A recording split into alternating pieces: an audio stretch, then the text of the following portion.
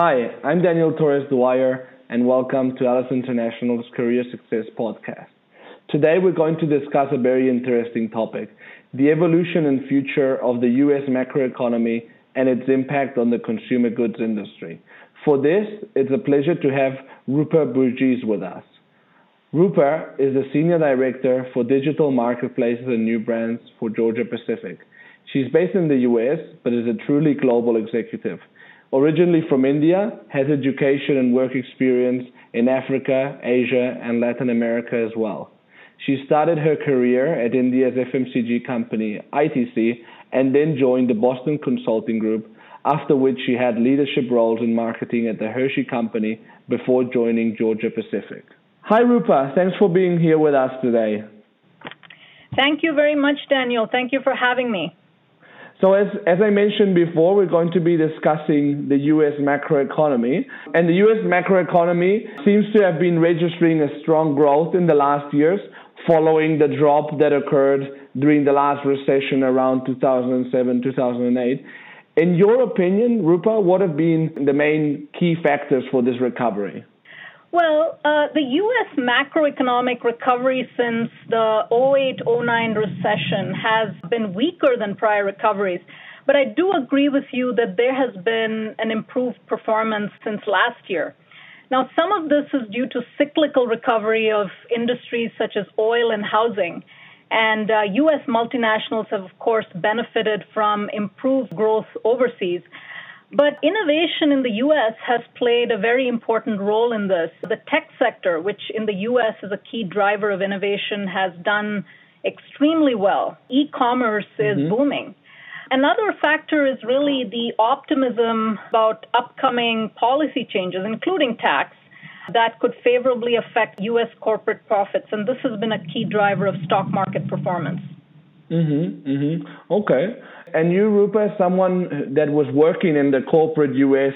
of 2007, 2008 during the economic crash.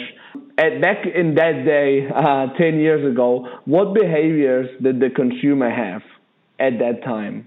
Well, it's hard to believe it's been 10 years, but you know what I'll say is consumer confidence was extremely high prior to the crash.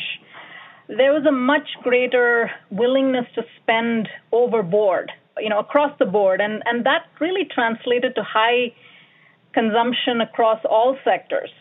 Now, this has really changed in the years since the recession, more for some groups of people than for others, as incomes in the U.S. have become more polarized.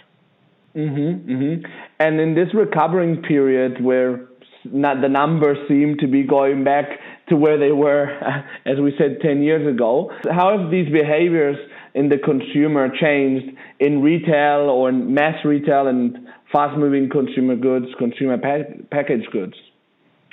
Yeah, so, consumers, as I said, they're much more cautious than they were prior to 2009, and they're much more value-driven.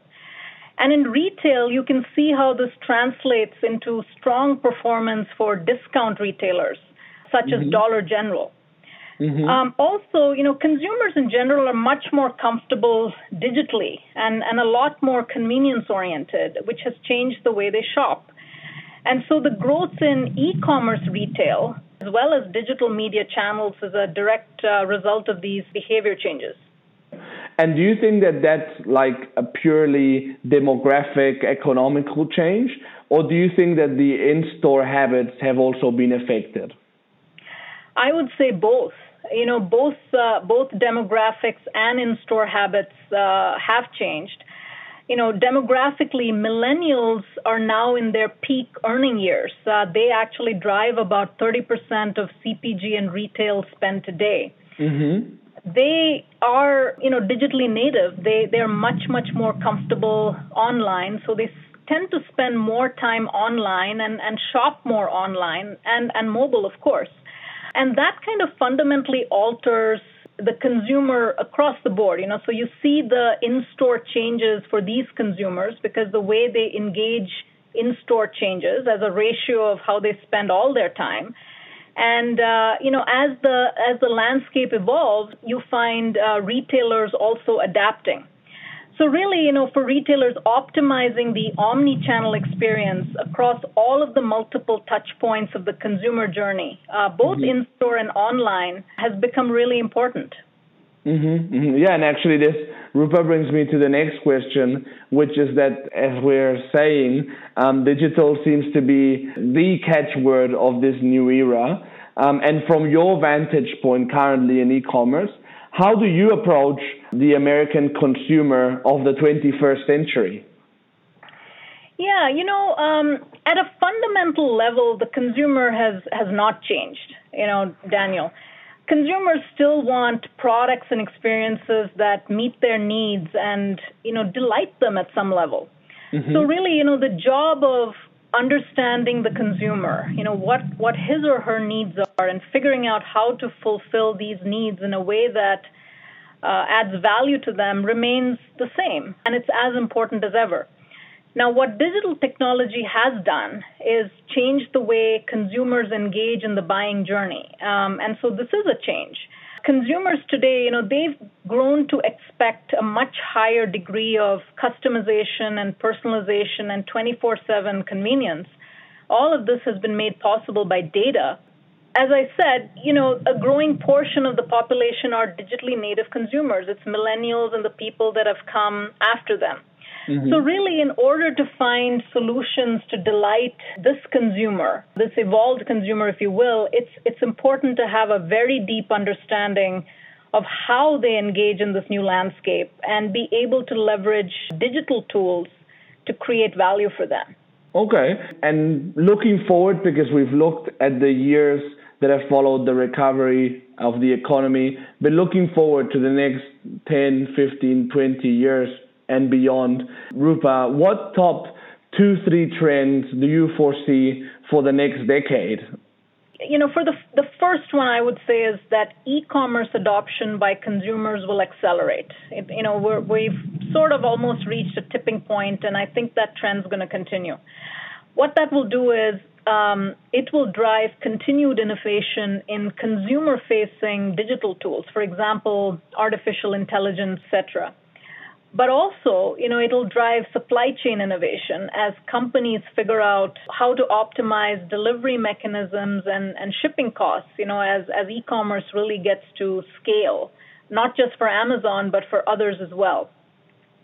The second thing that we would expect to see is continued consolidation of brick and mortar retailers. I think there's going to be really a reckoning between the strong and the weak.